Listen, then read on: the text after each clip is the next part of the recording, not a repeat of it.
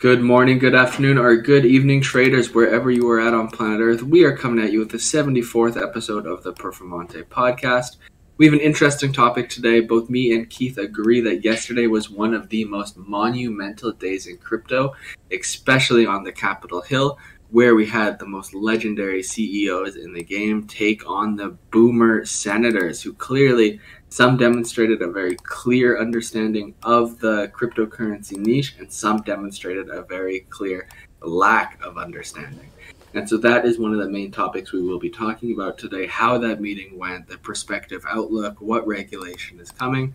And we also wanted to touch base on how both Visa and MasterCard are increasing their exposure to cryptocurrencies, while integration with WhatsApp is coming. Of course, Michael Saylor has been adding to his stack, and well as some new CBDC news. And then to finish off the episode, we have speculation coming from the Ethereum ecosystem about when ETH 2.0 will finally be ready for complete launch. So wild episode ahead, wide range of topics, so buckle up, listen up, and I'll pass it on over to Keith to dive into the first story today. Awesome. So thank you very much, everyone, for tuning in. We're going to jump right into it. Hopefully everyone checked out the hearing that went down. We did post a live link, and if you haven't checked it out, you can see it on YouTube. It was recorded live. But there was 6 executives in different cryptocurrency companies like Coinbase, Bitfury, and many others. Stellar Lumens was in there as well, FTX. And they had a hearing before the House Financial Services Committee on Wednesday, and the main discussion was regulation. They talked a lot about stablecoins, and it was interesting to see how the boomers kind of positioned their questions, and it gave a little bit of insight as to either how much they know or the lack of knowledge that they had. Some of the answers were absolutely astonishing, and I think the 3 main people that at least I found to be providing the most thought-out answers would be, first, number 1, the FTX CEO, Mr. Sam Bankman-Friedman, SBF. Hopefully everyone, we talk about him a lot within our Discord, absolute behemoth of an individual in terms of the knowledge he brings to the table. Also, another individual, I hear a lot of people talk about him on Twitter now. He was an absolute, I would say, key individual within that discussion, and he was Brian Brooks. He's the CEO of Bitcoin mining company Bitfury, and also Alyssa Haas was also very interesting, and she is the chief financial officer of Coinbase. A lot of interesting talks in that. I personally think that it went overall extremely well. All the questions that were asked were provided with very clear answers, and there's a little bit of not shit talk of the U.S. government, but there was a little bit of poking fun. Like, for example, there was a lot of questions pointed to Sam Bankman-Fried, talking about the KYC, talking about Know Your Customer, basically trying to go over the process of how a user would be able to use FTX, and how they're kind of trying to see if there's any sort of malicious activity, if there are bad actors that are able to use FTX, and trying to understand if there's sort of any money laundering opportunities that FTX has. And Mr. Sam Bankman-Fried actually came back and said, well, does the U.S. government and the U.S. dollar have any Know Your Customer KYC situations that they need to go through in order to use it? And obviously the answer is no. So I think that's a pretty good way to position like a question back to the hearing committee members, because at the end of the day, the U.S. dollar is the most commonly used currency for terrorism, for illegal activities. In my personal opinion, it's the world reserve currency. So overall, I think it was a very, very positive talk. What are your thoughts on it there, Nathan? Yeah, it was very productive. Honestly, I was a little bit apprehensive about this whole legislative meeting and what the kind of outcomes would be here, but it was nothing but good ideas floating. And it's not like it pumped the price or dumped the price. We are in a bit of a crap market, but it was interesting to learn how these politicians are actually viewing cryptocurrency, and specifically stablecoins. Stablecoins were a big topic of discussion, if they should be governed by the same industries that cover banks, or if they should be a CFTC item or an SEC item, despite crypto not being a security. It was just nice because a lot of these questions that we all have as individual taxpayers lack regulatory clarity, and the same politicians don't really have the exact same understanding as us, meaning the exact same misunderstanding, where there's not clear regulation, there's not clear legal definitions of what these assets are and how they can be taxed. There was kind of like a little bit of a bipartisan moment where it seemed like the Democrats were very like, we need to regulate this. We need to set up some new appointing bodies to oversee the industry. We need to like get ahead of this. And conversely, the Republicans were kind of like, well, it's already regulated. What we need to do is set up clear guidelines so the people, the innovators, the CEOs, the companies don't leave the U.S. for other countries, because we've already seen the efflux kind of on the institutional and corporate level where companies are leaving. Mm-hmm. And so I think that was one key topic of discussion is like, hey, if we don't get ahead of this crypto regulation and set some clear guidelines, we are going to lose some multinational talent to other countries. And I think that's a really important point. I think that was expressed by Mr. Brooks. Mr. Brooks, absolute legend, smashed every question out of the park.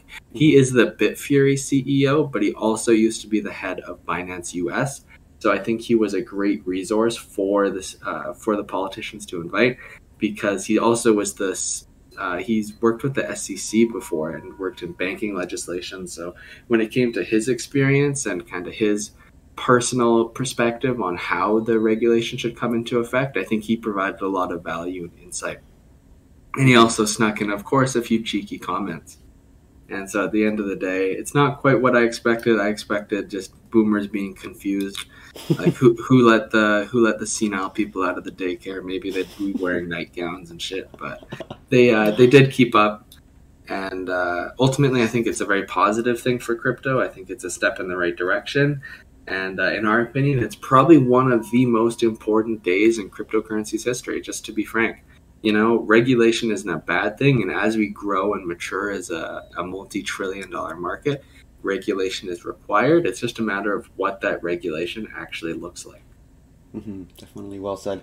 And I think it's a good thing that they brought up how the internet was adopted fairly aggressively by the US, more so than any other country, and look where that led. You see the largest companies in the world all in the US, and that's not by coincidence. The US was able to really grab hold of the power of the internet, technology, being able to have this distributed network and provide data to all these different nodes really quickly. And that technology was able to flourish into what we know today as the tech sector in the US. So these CEOs did bring that up, saying we've kind of had this story before, and we absolutely dominated the internet age and the ability to create massive leverage with the use of the internet. And I think bringing that up is a really good comparison as to what we're currently seeing right now. Blockchain, the ability to trustlessly transact on a global scale, is obviously extremely leverageable, and they're kind of making that comparison with what happened back in the dot-com boom and how that was able to position the US to be the powerhouse they are right now, or at least a part of it. So they're wanting that same sort of regulatory clarity, so they're able to build projects and build companies around those regulatory provisions that are hopefully going to be implemented here in the near future. So definitely will be interesting. They also will have one for the bearish side. So they're going to be bringing in CEOs from like large banks and people that are against crypto. And that'll be an interesting conversation that will play out. But as of right now, things are looking pretty solid. Next thing we're going to be talking a little bit about is basically payment processors. We're going to be first talking about Visa, because they opened a Bitcoin consulting service for banks, which is pretty interesting. The payment giant reportedly said that it's hoping to provide a new service which can help further mainstream adoption for Bitcoin and cryptocurrencies. And it's not just Visa that we're currently seeing pushing for adoption in crypto. We talked last month about MasterCard. They hosted a investment community meeting in November, around mid-November, November 12th of 2021, and they were kind of pushing for the exact same thing. They discussed specific things to help the crypto community push forward and allow everyday individuals, retail, not really institutional, feel more safe about using crypto, how to cash out, how to spend it, how to gain rewards, as well as like security, identity services, network access, all that stuff. So they're really trying to push for the adoption, because to be honest, it kind of seems like they are to say it lately, kind of shitting bricks, because they are very worried, because crypto is just a much faster payment processing network. Like if you're using your credit card, yes, that moment in time you are able to transact and buy goods, but the actual process of completing that transaction still is not instant, and crypto is much faster. So what large payment processors like Visa and MasterCard, and I'm sure like PayPal are all doing, is looking at crypto and thinking they have to embrace it because they don't want to be the Blockbuster where crypto is basically kind of like the new Netflix, where they're slowly going to go out of business and people are going to be talking about credit cards like it was ancient history. It was so long back ago, and obviously no company wants that. So large payment processors are positioning themselves as another basically on-ramp for the crypto ecosystem, it looks like. Yeah, I feel like they could be a victim to like the Blockbuster effect, where it's like, hey, we recognize a threat to our industry. In this instance, Blockbuster was like, damn, that new company, Netflix, pretty cool. And then within 5 years, they're completely out of business, right? Bitcoin is all about decentralization, and that's what the crypto network really excels at in a whole. And when we're looking forward how blockchain technology can be adopted, ultimately payment processing and having a middleman like Visa and MasterCard, they're the primary targets. They're the people with the hit list, so to speak, because Bitcoin does not need an intermediary to function like Visa. Simply all creditors and payment processors like Visa and MasterCard do is provide a service to connect A to B, but in a world of decentralization, A and B can communicate directly. And so it's not really clear what kind of products or advisory service Visa is actually operating with this Bitcoin consulting service, but they say there's a deep consumer demand for Bitcoin in the larger cryptocurrency sector. Super interesting to hear that speculation coming out of a multi-billion-dollar company.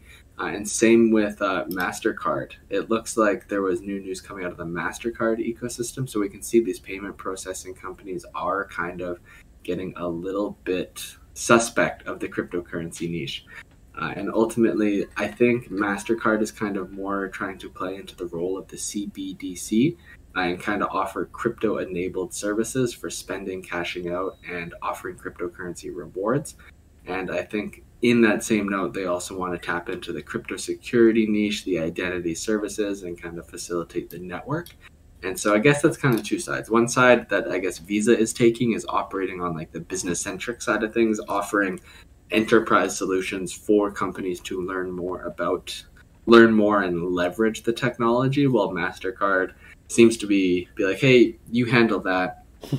We'll handle more of like the CBDC infrastructure and facilitating the consumer-centric products where it's easier for users to leverage the technology on a day-to-day basis. That being said, I have both a Visa and a MasterCard, and neither of them will let me buy cryptocurrency with the card. Shout out Canadian legislation and Canadian financial dynamics, but they can be as they can say they're as pro crypto as they are, but I'll believe it when I can buy crypto with my credit card. Yeah, honestly, so true. Also, we didn't really talk about CRO, which is an absolute behemoth within itself. So they got CRO kind of nipping at their heels. They have their whole ecosystem that is flourishing, especially now with CRO pumping almost to $1, not quite there, but we are seeing substantial growth and their acquisitions of like large stadiums and the mass marketing that's going on.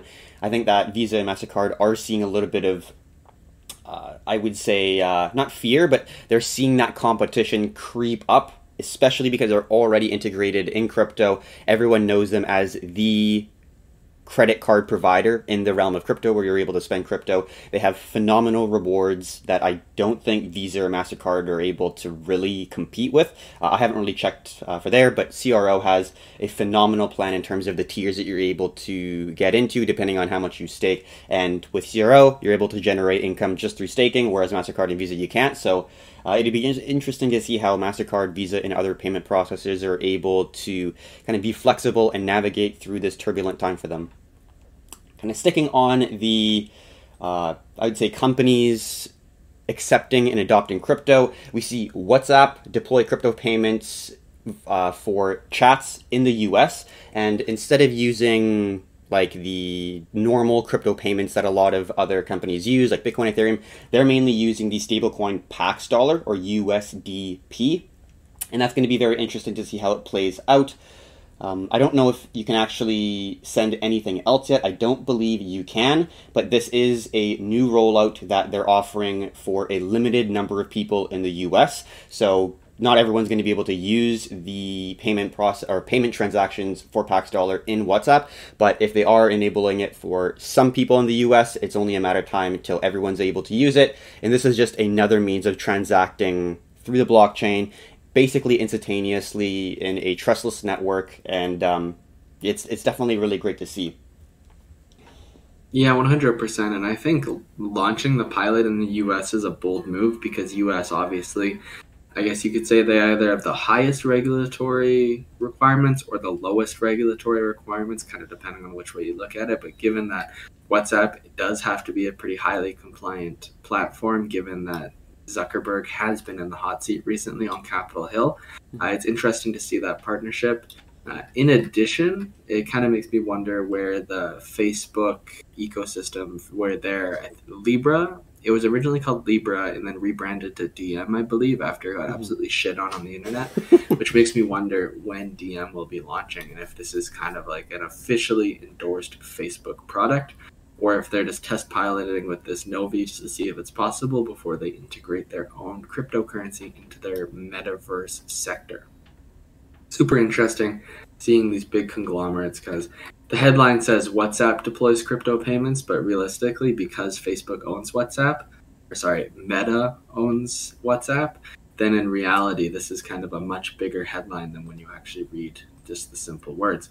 And so to move on to the next story, MicroStrategy, the man, the myth, the legend of Michael Saylor doubles down. He, I guess, not even doubles down, like quintuples down, or however many times he's bought Bitcoin. He bought 1,434 coins between December 29th and December 8th for $82 million in cash, with an average price of $57,477, which is actually a bit of a high average considering how low Bitcoin actually went during that time period. But again, that just adds to their stack. He is the hardcore hodler, and really he's just been accumulating with his company MicroStrategy, whether it be selling bonds, using the excess cash on hand. He is really the epitome of a crypto degen.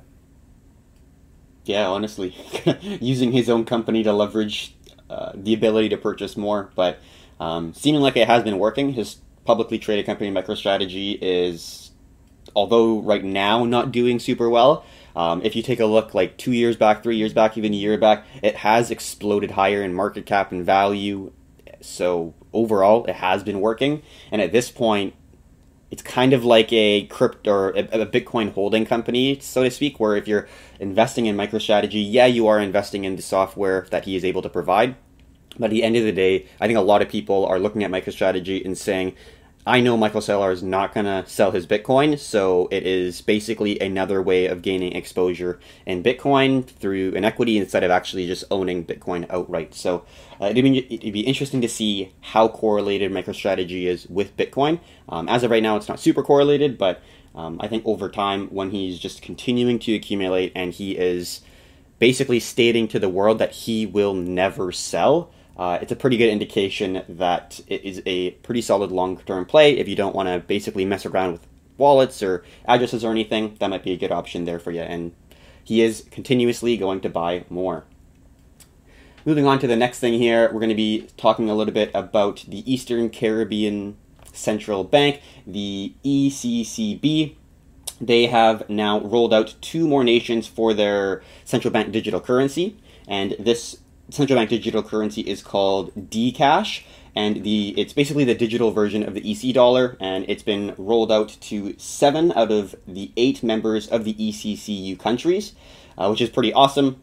And the ECCB governor, Timothy Antoni, said the payment system should work for all, except for illicit actors, and Dcash must work for small states and small businesses. And the main reason why they wanted to implement this so quickly is because it's a bunch of smaller nations and islands, and it's very difficult for them to transact currency prior to the ability to use crypto and blockchain. So with this, they're able to lower the cost of transactions, making it easier for that economy to basically transact. More money is staying within the economy instead of getting basically exported into countries or companies that are able to provide that service of transferring funds. So that's really good to see. And basically why they're benefiting from it. little bit of information here. So besides the geographical issues on cross-border payments within that area, they actually also have seen the most prone to natural disasters in the world. The second region with the most prone to natural disasters in the world. Japan might be first, I don't exactly know, but they have a lot of earthquakes there. So this way, it provides the ability for the central banks to provide funds to everyday individuals. Prior to central bank digital currencies, you can't really get money to the hands of the direct people of that nation. They got to go through the banks, and then it has to trickle down to the consumer, to the retail individual who needs the money, and that's a lot of fees and a lot of processing that does not need to happen. So this way, central banks are able to directly either give people money into their central bank digital currency wallets or somewhere or another where they're able to reduce a lot of the cost and a lot of the friction in order to get those funds to the right people. So really great to see. I think this is going to be a template for a lot of other countries to go by, where they're slowly going to implement central bank digital currencies because of the big benefits. And if we are going to be seeing governments continuously add stimulus checks for basically stimulating the economy because they don't want to have a risk-on environment, this is going to be the best way to go for all central banks because it's just a much faster, more efficient, more cheap way to provide funds to the nation's citizens.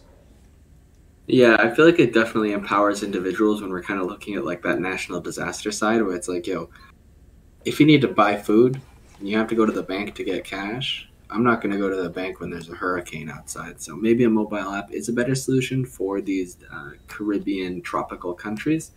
And it's interesting seeing this because this kind of decorrelates them from the US dollar as well. It gives them a little bit of their sovereign independence back and really, I guess, empowers individuals to transact how they please, when they please. And just another leverage of the digital currency movement that we're seeing. And ultimately, I feel like it is a step in the right direction. And frankly, I have wanted to go to the Caribbean recently. And if that's an excuse to download a CBDC app and mess around with it, I'll take it. That's an opportunity. And so for the last story of the day to round up this episode, we're talking about Vitalik Buterin. For those who don't know, he is the creator and founder of the Ethereum Foundation. And so we've been talking shit about Ethereum for, I would say, just about a year now. And the main point of contention that we have is like, we're launching Ethereum 2.0. The first update, actually, I believe it came out December 2020, was Beacon Chain. And Beacon Chain was the first of 3 updates for Ethereum 2.0 launching. And the idea with Beacon Chain is that users could set aside 32 Ethereum to contribute to a node. And at this point, it would be a hybrid model where Ethereum can be mined with GPUs and it was also staked. So right now it kind of exists in parallel where we have both proof of work components and proof of stake components. And that happened in December 2020. And then suddenly we've had 2 updates since then that actually have been designed to reduce gas fees and change how miners are compensated. So it's kind of contrasting directions. On one side, we had Beacon Chain, and we know there needs to be 2 more updates for Ethereum 2.0 to be fully launched. But before those updates even came to market, he doubled back and started fixing some proof of work things. So kind of contrasting directions with Ethereum. And in the meantime, gas fees are absolutely insane. They don't make sense. Super inconsistent with market volatility. And it's kind of forced a lot of the smaller investors out of specific markets, whether it be DeFi, trading on decentralized exchanges, buying, selling NFTs. Whatever it may be, it's kind of hurt the end consumer's experience unless they are an Ethereum whale and they're able to pay $100, $200, $300 for gas fees for a single transaction. I think that's really the fundamental problem that we've had with Ethereum recently, and that is part of the reason why we are so bullish on alternatives like BNB, Solana, AVAX, Terra Luna, because these have a much better value proposition in the context of the current market and Ethereum's crazy gas fees. And so this article just kind of detailed that, hey, there's two big updates left to happen for Ethereum. So right now we are on Beacon Chain, and the next one is called the Merge, and the final is Shard Chains. Those are the next 2 updates. And it has been said that they are scheduled to take place at both in 2022. So So as we are only 22 days away from 2022, that's an exciting outlook to see if the Ethereum Foundation can meet their self-inflicted deadline or if it'll end up happening later than expected. Personally, I think it will happen later than expected because Ethereum 2.0 was meant to be fully launched in 2021, but here we are only 33% of the way. I believe in Ethereum. I believe in Vitalik. I still own quite a bit. But at the end of the day, their current product is, I would say, financially exclusive to some individuals, and that's kind of antichrist to the overall cryptocurrency movement. Yeah, well said.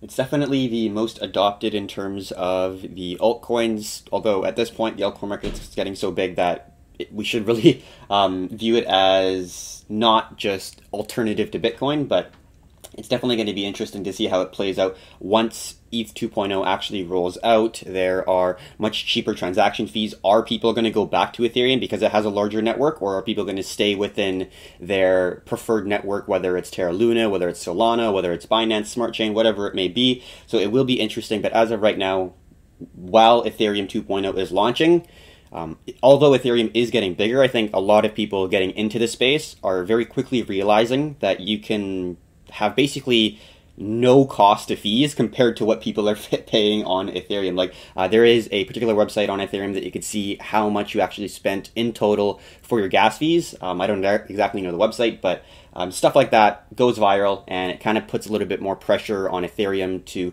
move as quick as they can. So definitely keep everyone updated on that. But that's going to be wrapping up the end of our podcast. Today is December 9th, 2021. This was the 74th podcast here at the Performante Podcast. Thank you very much for tuning in. And until next time,